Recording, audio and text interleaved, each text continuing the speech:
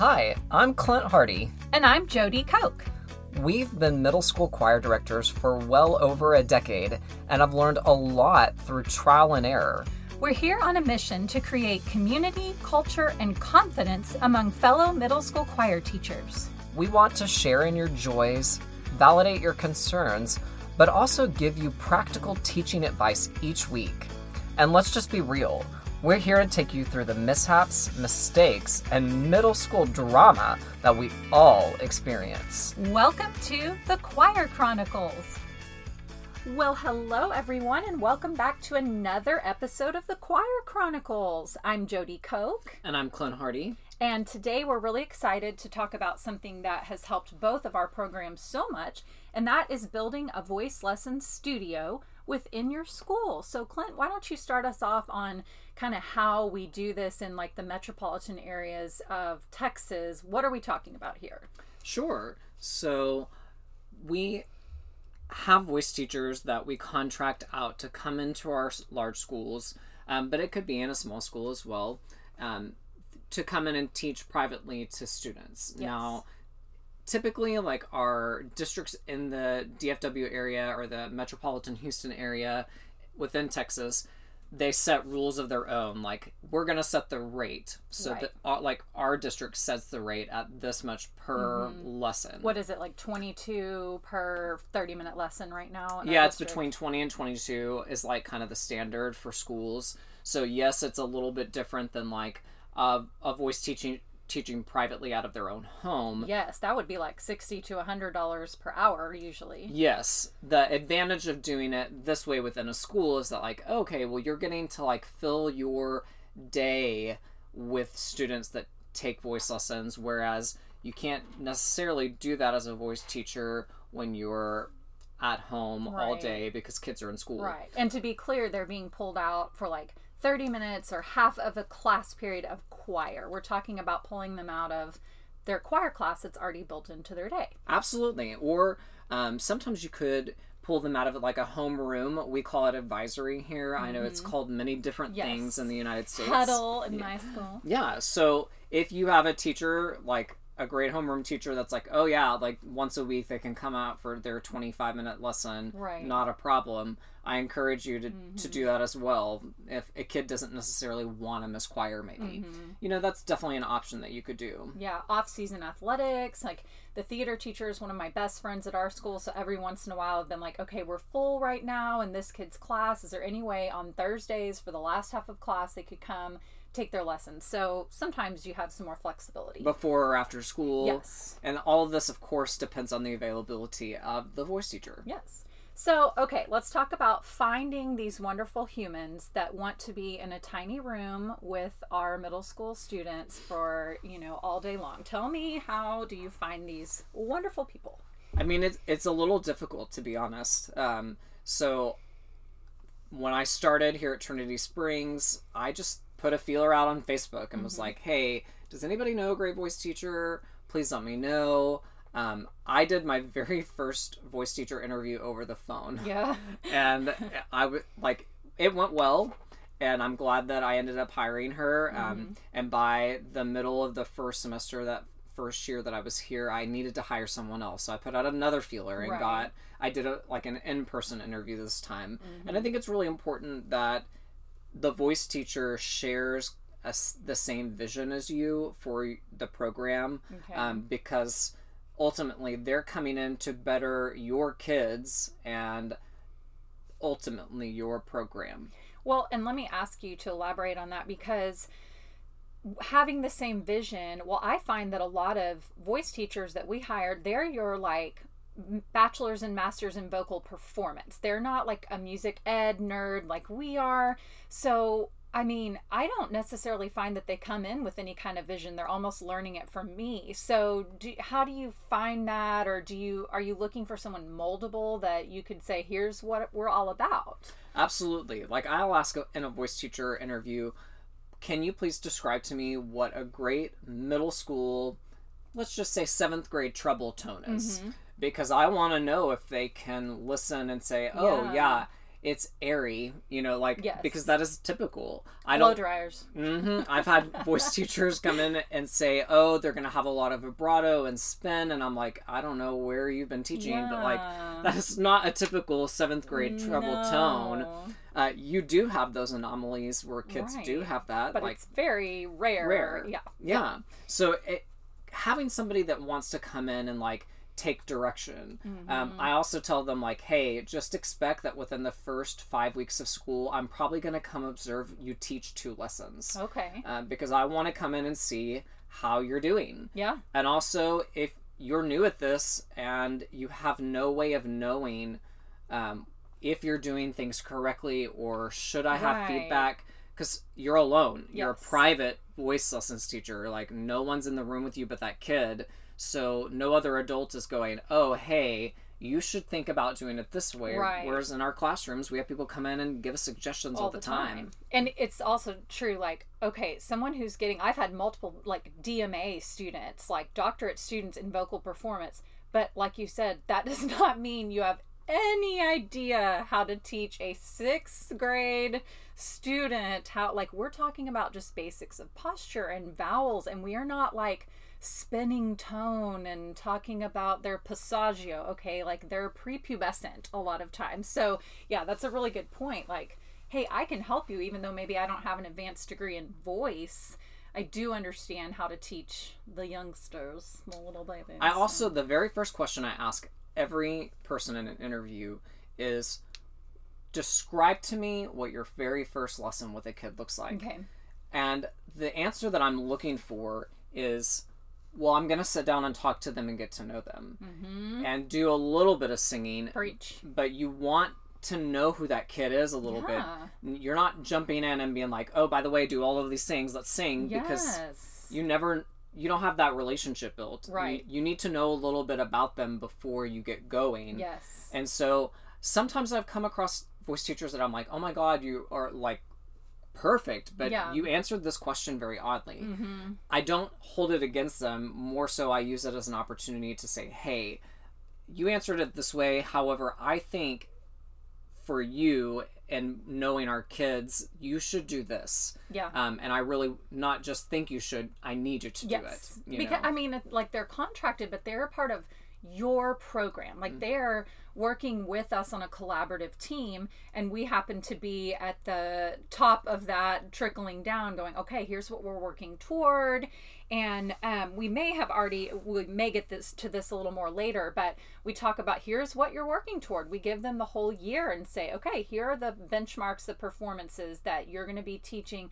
Don't just expect them to come in and work on, like, vocal technique and, like, singing one note from piano to forte and back, like, okay, blah, blah, blah, but you need to teach them a folk song or a winter song or something. Work on their all region music. Yes, you have to get to the content as well. Like, the whole lesson can't be like we're in a college voice studio. It's boring and ineffective and spinning wheels. So, and then talk to me about, like, what would be some toxic traits, like if you have to quickly size someone up in an interview, because sometimes we only meet with these candidates for like 30 minutes at a time. Are there some things for you that, because you've interviewed more voice teachers than I have, because Clint has more on his campus. I usually have between 1 and 3 at a time, or as Clint has about 5 average? Between 4 to 6 on average. Okay, 4 to 6. And so, tell me, are there like toxic traits or things that come out to you?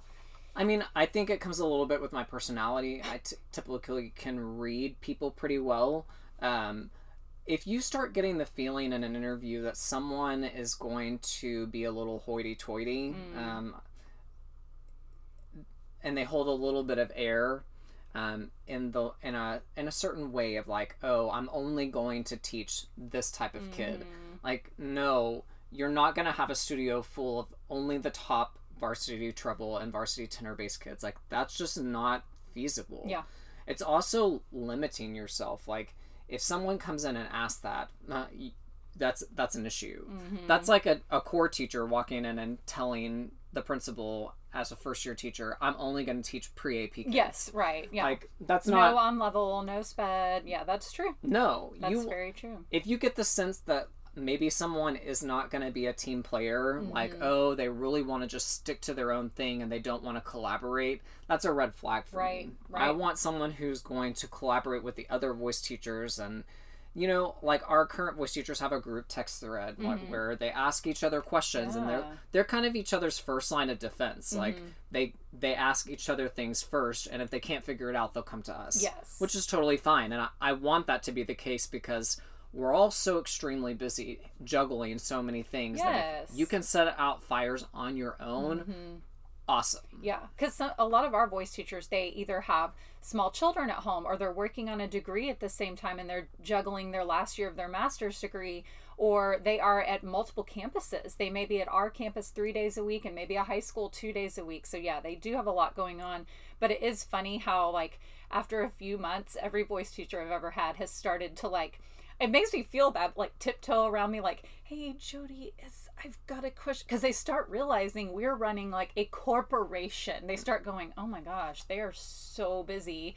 And they feel bad sometimes asking. So I think that's great, like the group text, or just like if you include them in like your weekly team meeting or bi-weekly team meeting, or just send them in, like I include mine on my Monday morning. I'll be like, this crazy week at Hillwood usually is what I say, and it's between the 5th and 6th grade campus, when I used to share an assistant with the high school, because I'm like, so many people need to know. So I think that's great. Also, another huge thing is poor voice teachers never ever get told there's an assembly schedule today. There's an hour lunch. All the 8th graders are gone. It's state testing. Like all the time, they are not told these things. So part of like Clint and I are both so OCD type A organized that we do give them those things. But like my school, for example, we run a bunch of different bell schedules. We have a hangout schedule, an hour lunch schedule. We have a lot of things that the kids can earn, like where they get out of class. Like we have like surprise recess, where if they have no missings in the grade book, then, or if they're wearing a certain shirt, they can go outside for 15 minutes. And it's like, okay, and here's your voice teacher in the middle of, you know, minute 12 of 26 of a lesson. So you've just really got to communicate with them, like when those things are going to happen, when it's not worth their time. Some of them are driving 30 minutes, or they're, in lieu of having another job, they're working for you and not getting insurance, and, you know, it's a contract thing. So they do, so that way that they're having a great time. I try to express to the voice teachers, like, these kids will want to take voice lessons from you if it's an environment and then a place where they want to be. Very true. And especially if they're getting pulled from choir to have their lesson, which they really love being in choir. Yes, they love choir. You want to make sure that it's something, oh, okay, even though I have a voice lesson, like, I enjoy going into this room. I enjoy you. That's awesome. And it's more enjoying the voice teacher than it is maybe the lesson. They have to have a connection. Especially at middle school level. Yes, absolutely. They don't know what they care about yet. Like, we're introducing them to a list of things that you may possibly care about. And private voice instruction is probably not one of them. And then finally, on this first topic, for finding great voice teachers, one thing I did when I first started at my current school at Hillwood almost 9 years ago is I emailed, we have two or three, well, we have a lot of local universities, but I emailed my alma mater, the University of North Texas, and then TCU, Texas Christian. My alma mater. Although he has a degree from UNT, so I don't know. But I emailed the chairs of the voice department there because I knew them. And I was like, hey, I'm looking for a voice teacher. Well, I had like 6 or 7 people email me, and these are like master's and doctorate voice students from all over the country and the world. I had a married Taiwanese couple be my voice teachers for a few years, and they both are professors in Louisiana now, so I'm very proud of them. But yeah, I had so many people reach out because it may just seem like, oh, it's just middle school voice lessons, but when you are moving here and you're trying to find some way to make money that's not like working at Mickey D's or, you know, working the night shift, although I'd love to work at Starbucks, but you know, so that was a great thing to do, is just reach out, find out who the chair of voice is, and then they just blasted it out because of course they want their students to get hired. They look good if their kid is, or their, you know, adult is teaching and doing things like that. So that's just a suggestion. Okay, so now let's move on to encouraging kids to take voice. Talk to me about how you go about getting your students interested, Clint, and then I'll tell you mine. Goes back to like when I'm voice testing kids, like I have a little chart going of like, ooh, I really think this kid needs to be pulled. And this is also why I think it's really important to hear kids individually, because you can like directly say, this is what I love about your voice. I love to pick up the phone and call their parents and say, Mr. and Mrs. Smith, hey, I really think that Johnny needs to be in voice lessons. He has an incredible tone. And they're like, Johnny? My little Johnny? Exactly. Really? And when you can actually tell them the truth and say, I heard your student sing, like not in a group, but individually, they sang, it kind of turns the tide a little bit. Yeah. Where they're like, what? Had no idea. Yeah, right. You know, my parents never thought I could sing. They just thought I screamed in the shower all the time. Like, which he did, and he still does. It's awkward, but you know, one of those things. He just lets out all his emotion in the shower and just yells. You know, but you want to make that personal connection. And make them understand the importance that, like, their voice matters. Yeah. And sometimes, like, even kids that you're like, man, you may never make the all-region choir, or you may never do anything beyond, like, typical basic choir. Right. They can still find a place to be in voice lessons and still want their voice to grow. Yeah. And sometimes you're going to find kids that are just shy, that are not going to volunteer and say, I think I want to do this. They want to internally, but they're afraid to say it out loud. If you hadn't have said it to them. Yeah. Then you're going to have kids that, like, absolutely will not volunteer because they have no interest in doing it, but you see their potential. Right. And you want them to take it to the next level. Right. And I've had multiple kids that were really resistant at first, that when I contacted their parents, they're like, I'm not really sure. I'm like, just trust me. Like, give it a semester or a year and, like, see how far you've come. And kids have turned around and thanked me personally. Yes. Gone to high school and made the TMEA All-State Choir. Yes. Or their parents coming to you like, thank you. I never would have, in my wildest dreams, thought they would stand up in front of an audience and sing a solo. Like, and you know what? That right there, that's enough for some of them. Yes. Like, you have taught them to break out of their shell a little bit. Yes. You have kids that are so extremely shy that maybe they don't do your first recital. It's like, okay, you're not going to do the winner. I'm like, just come, sweetie. Just come, listen, see watch how it goes. Everyone. If you're feeling like it, you can do it. If not, sit out. I didn't know you did that too. That's how I've kept kids from quitting, because they're like, absolutely not. I will absolutely not be singing on this recital. I'm like, okay, baby, come. Just come. Watch everyone else and notice how everyone else is freaking out and how they don't die and no one bursts into flames yet. That's never happened. And, you know, I didn't know you did that too. I think that's a great, great solution. I also encourage my voice teachers to sit right in front in the center with their book. Mouth the freaking words. If you have to give them the words, it's okay. If you are lightly singing with that kid that is just falling apart, it's okay. I don't care what grade level you teach. Yeah. It doesn't matter if they're a senior in high school. It's okay if you give them the words, because most of our kids, no matter how much we want all of them to become music majors, they're not going to go and do that. No. Some of them will, a small portion, but we want them to experience happiness and joy from what they're doing. Yes, amen. And then I can't remember if I wrote this bullet point or not, Clint, but I want to say it because it's funny. I like to reiterate to my students in large groups and small, whenever I go, you should be in voice lessons. It doesn't mean like, oh, you really need to take voice lessons. Like, when I tell you that, it's because I'm hearing something really beautiful and great in your voice. But it's like, it's such a funny thing to say out of context. Like, you need to be in voice lessons. Like, you suck really bad. Someone should teach you how to sing. No, it means I actually heard really good things in your voice. So, and if a kid takes it that way, you can always find a kid who's really incredible and that everyone knows is really good and say, hey, so-and-so, didn't I tell you that you should take voice lessons? And aren't you in voice lessons now? And they say, yes. And you can say, look, are they bad? You've said good things about them before. Not. Like, you can spin it in a way that's like, see, I'm not just telling you this because of this. You know, you are talented. Absolutely. Alrighty, so now we're going to talk about this old-fashioned thing called a phone. The phone, yeah. But not like the smartphone. Like, let's go back in time where we didn't have smartphones.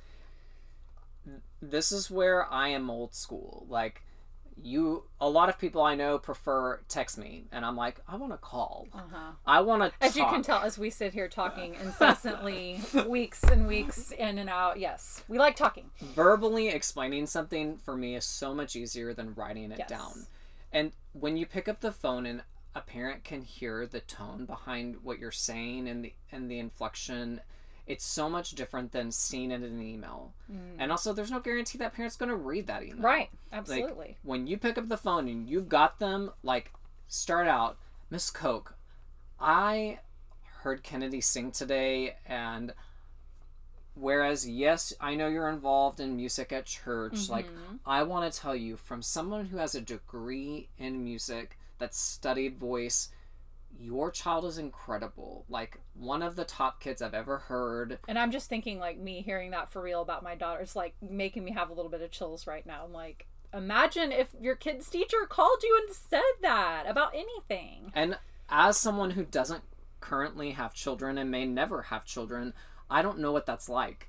But for the listeners out there who do have kids, like, you know, when someone tells you something great about your kid, it just gives you a boost. Yes. Like, so if you're doing that for someone, the likelihood of them encouraging their kid to do what you're asking is much higher. It's much higher when you've talked to them on the phone. Much, much higher. Yeah. And it also gives you a chance to establish a little bit of a personal connection with that parent. Yes. And a positive connection first way. Before you end up calling saying, hey, their cell phone is out all the time. And how many times do people, including us, do we just pick up the phone and call parents for things that went really well in class? Yeah, not often. Not often. Not often.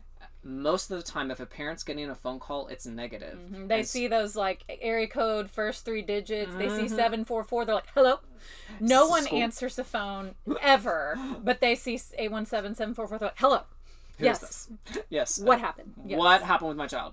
And you're like, I actually just want to talk about positive things today. Like, imagine being a parent getting that type of phone call. I know. And I usually go like, hey, this is not a bad phone call, because I'm like, oh God, when I get the call, what has happened? You know. I also give a little bit of my own personal story of, like, you know, I never got to take voice lessons until, like, my senior year of high school, going into college. Like, I just imagine how much further along I would have been had I been taking lessons early on. Yeah, and absolutely. You can talk about how much they're going to contribute extra to the choir, but how much they're going to contribute to themselves. Yes. And a lot of it... Confidence and... Yes. Stuff that doesn't even have to do with choir or singing. Yeah. Breaking out of their shell, being able to stand in front of a group of people and just talk. Yeah. If you can sing in front of a group of people, you can stand up and talk in front of a group. Absolutely. Like, so much harder to sing than people to skills speak. You're learning is so crucial in a voice lesson. Well, and something else I use, so I didn't mention this earlier, but I will have my voice teachers come sing for all the classes one day. I don't know if you do that too, or if you have, but I'll just say bring something. Usually they'll bring 2 things, like they'll bring a more classical piece, even if it's like Ave Maria or Amazing Grace or something, and then they'll bring maybe a musical theater piece that the kids might connect with a little more, but in any case they love it. And then I also have them come to our parent info night at the beginning of the year and talk. And what I like to say is, look, if nothing else, parents, this is another adult who's with your child one-on-one, investing in them for 30 minutes a week. And that is like my golden ticket phrase. And when I make those calls, like, and you know, if nothing else, that is one more adult who knows and cares about your kid. And when they come in and they're having a terrible day, or there's drama going on with the choir kids or whatever, you know, I find out half the drama from my voice teachers. Are like, well, I guess something's going on today in show choir because every kid is coming and told me, you know. And so I think that's kind of a winner statement with your parents too, because they're like, well, now that's true. Think about our classes with big numbers, but when they're one-on-one with someone, and also think about yourself. How many times have you broken down crying in front of your college voice professor or your high school? Too many. Too many therapy sessions, probably, for what we were paying for that. But, you know, I think that's a big selling point as well. And then you were going to talk about, like, getting paid to sing in college. Right. That's another thing that you can bring up is, like, there are colleges out there who will pay you even just a little bit to come sing in their college choir, and you don't even have to major in music. But if you're that far along in voice lessons, or you audition for your college choir and they like your voice, and you're like, oh, I did all of these things in middle school and high school, including take private voice, like, you're more likely going to have that chance of going and singing in a choir, or getting paid to sing in a choir. Like a smaller school, for sure. Yeah.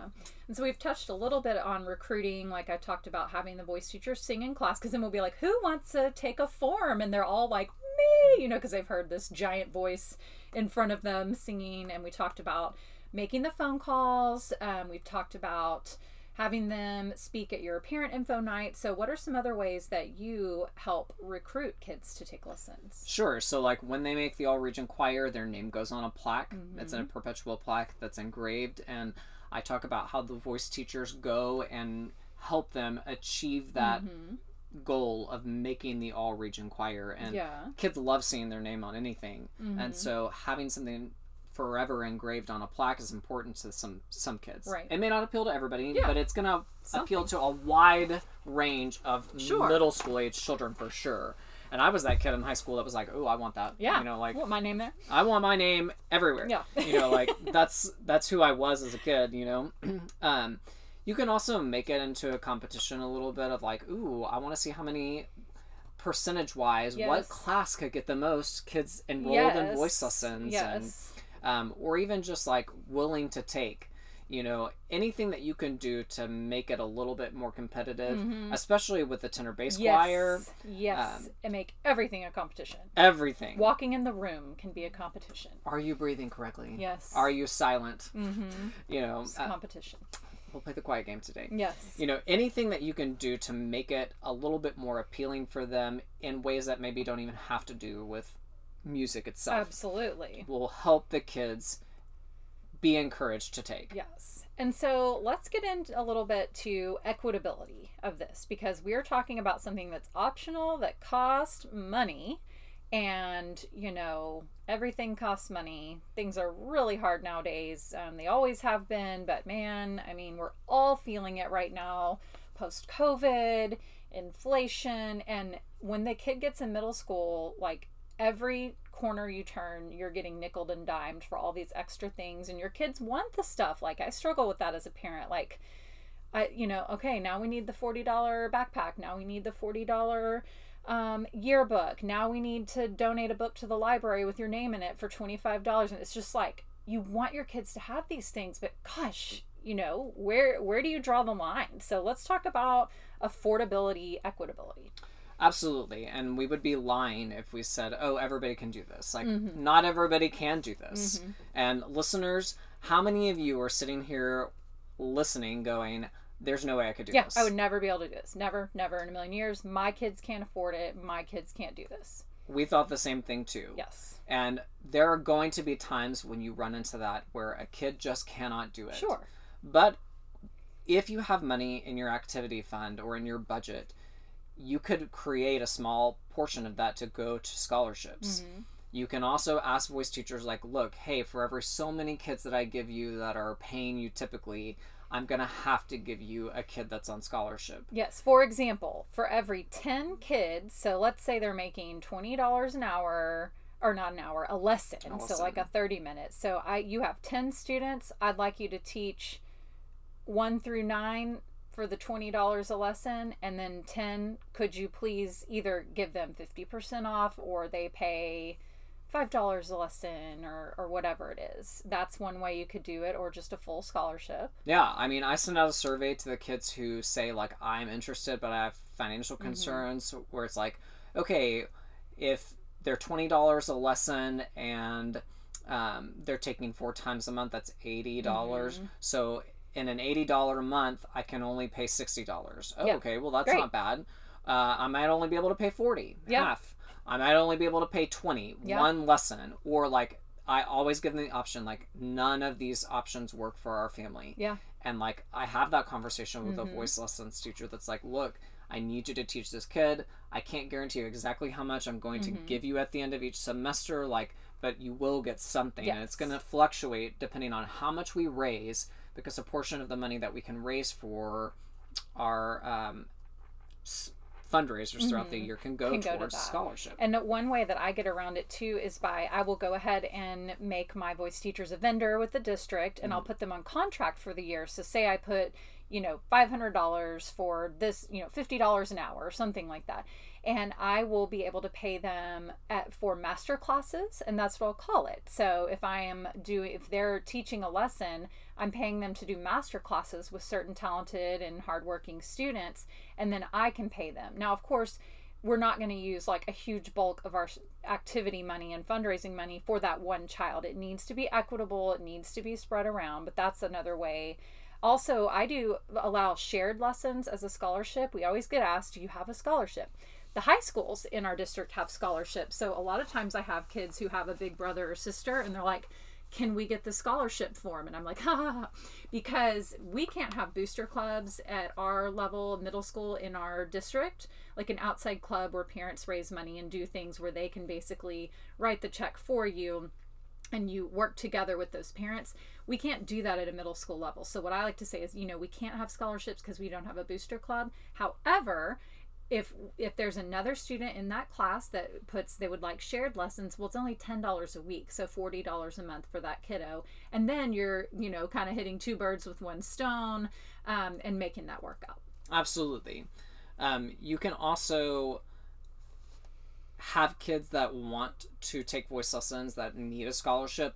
I have them write an essay. Like, they have to put forth effort. Yeah. Do you really want this? Do you? Yeah. How badly, and why do you? Why do you want to improve your voice? That's is great. What I ask the kids. Yeah. And I also make it clear with the parents that, like, if your student is going to be put on scholarship, they must audition for all region. Yeah. They must sing in all 3 recitals, compete in solo contests. Like, these types of things aren't optional, because that's what's required when it comes to voice lessons. Sure. Like, it's just not just fluff. You have to do it all. We're investing in you as a kid in our program. So tell me about Voice Teacher Appreciation Week. Sure. So I just started this past year. You didn't even tell me about this. I did a whole week of Voice Teacher Appreciation where it's like Teacher Appreciation Week. Like, we made little gifts for the voice teachers that we gave them throughout the week. We had kids write really sweet, kind notes to them. Some of them wanted to give it to them personally, which I thought was great. Yeah. We collected the rest of them, put it in one of their gift baskets. We just made it a week where, like, we uplifted the voice teachers, because they are a teacher, but they're not recognized during Teacher Appreciation Week. It's something that gives them a little bit of, like, love. That's a good point. And just like I feel like voice teachers are an extension of our program. Like, they are vital to what we do. They're a vital organ of our program. Yeah. And I want to make sure that they always feel appreciated, loved, because as type A as we are, we can make a mistake where we're like, oh my gosh, I'm so sorry I didn't send you this schedule. Or, hey, like, my school changes schedules all the time. Or they let us know at the last minute. Yeah, oh, tomorrow's going to be an assembly. And it's like, I'm so sorry. This just came up. Like, it's things that make them feel appreciated, because they are going to run into things that are a little bit annoying. Yes. Like, and I'm going to get on their nerves, I'm sure. Like, and we're going to get too busy to, like, really look out for them all the time. And it's just kind of like, sometimes it's the end of the day and I'm like, hey, Jen, how was your day? Just kind of joking. And, yep. And we're going to do a whole other podcast on voice recitals and what they do, because, it could be like 6 hours into this podcast and we'd still be talking about one topic. But because I know people they're like, okay, how many people do you have? They want real numbers, Clint. They want us to spill the tea. So we told you how much the kids pay for the lessons and stuff, how we do scholarships. And then, so Clint has a huge program. I have probably, in most people's opinion, a huge program, but I'll give you my real stats from last year. I had one voice teacher, Jennifer Winchester, shout out. And she was able to be there 5 days a week. I'd never had that in 8 years at my school. So she was our voice teacher.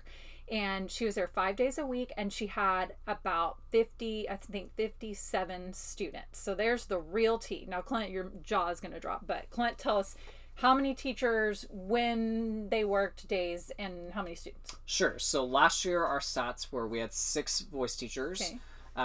We had 2 partial we had 1 that was half-time, and 3 that were full-time voice teachers. Okay. And we had about 100, between both campuses, we had about 160-ish students taking voice lessons. 6th through 8th grade. 6th through 8th Same grade. for me. I'm including the 6th graders that took as well, was like in the 50s. Well, actually, it's grades 5 through 8. Oh, you do 5th grade voice lessons? Yeah, we do have a few 5th graders that take voice way. lessons. I didn't even think about that. Yeah, because we have siblings, and they're like, oh, I want my sibling to take. Yes, and I'm like, very okay, true. well, that's totally fine. Yes. And I know that there are people going, oh my gosh, like, that is insane. And yeah, but when he says he's on the phone calling them, he's a very persuasive person. like, so I'm constantly picking up the phone and calling. And I also want to just, like, make it clear that, like, Jody and I, when we both started at our schools, nothing. There was no one in lessons.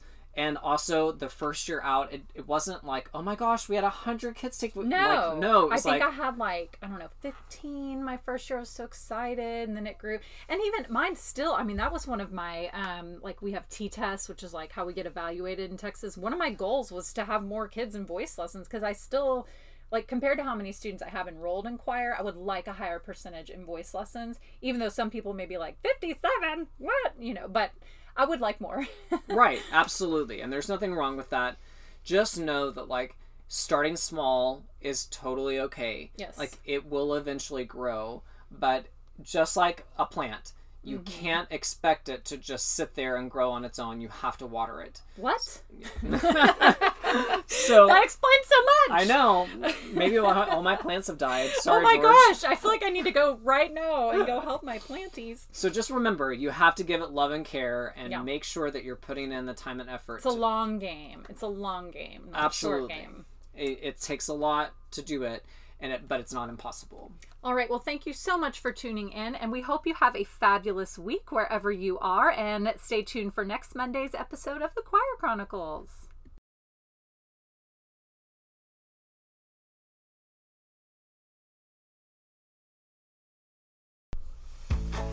Thank you for tuning into this week's episode of the Choir Chronicles. If you are interested in booking Clint or Jody for professional development, a one-on-one coaching session, or to clinic your choir, please email us at thechoirchronicles@gmail.com. Also, did you know I have a Teachers Pay Teachers store called The Choir Queen with over 100 lesson plans and resources just for middle school choir? You can head to my website, www.thechoirqueen.com, to access more information. And as always, if you'd like to hear about a specific topic or ask us any questions, please reach out to us via Gmail, Instagram, or Facebook. Tune in next week for more tips and tricks.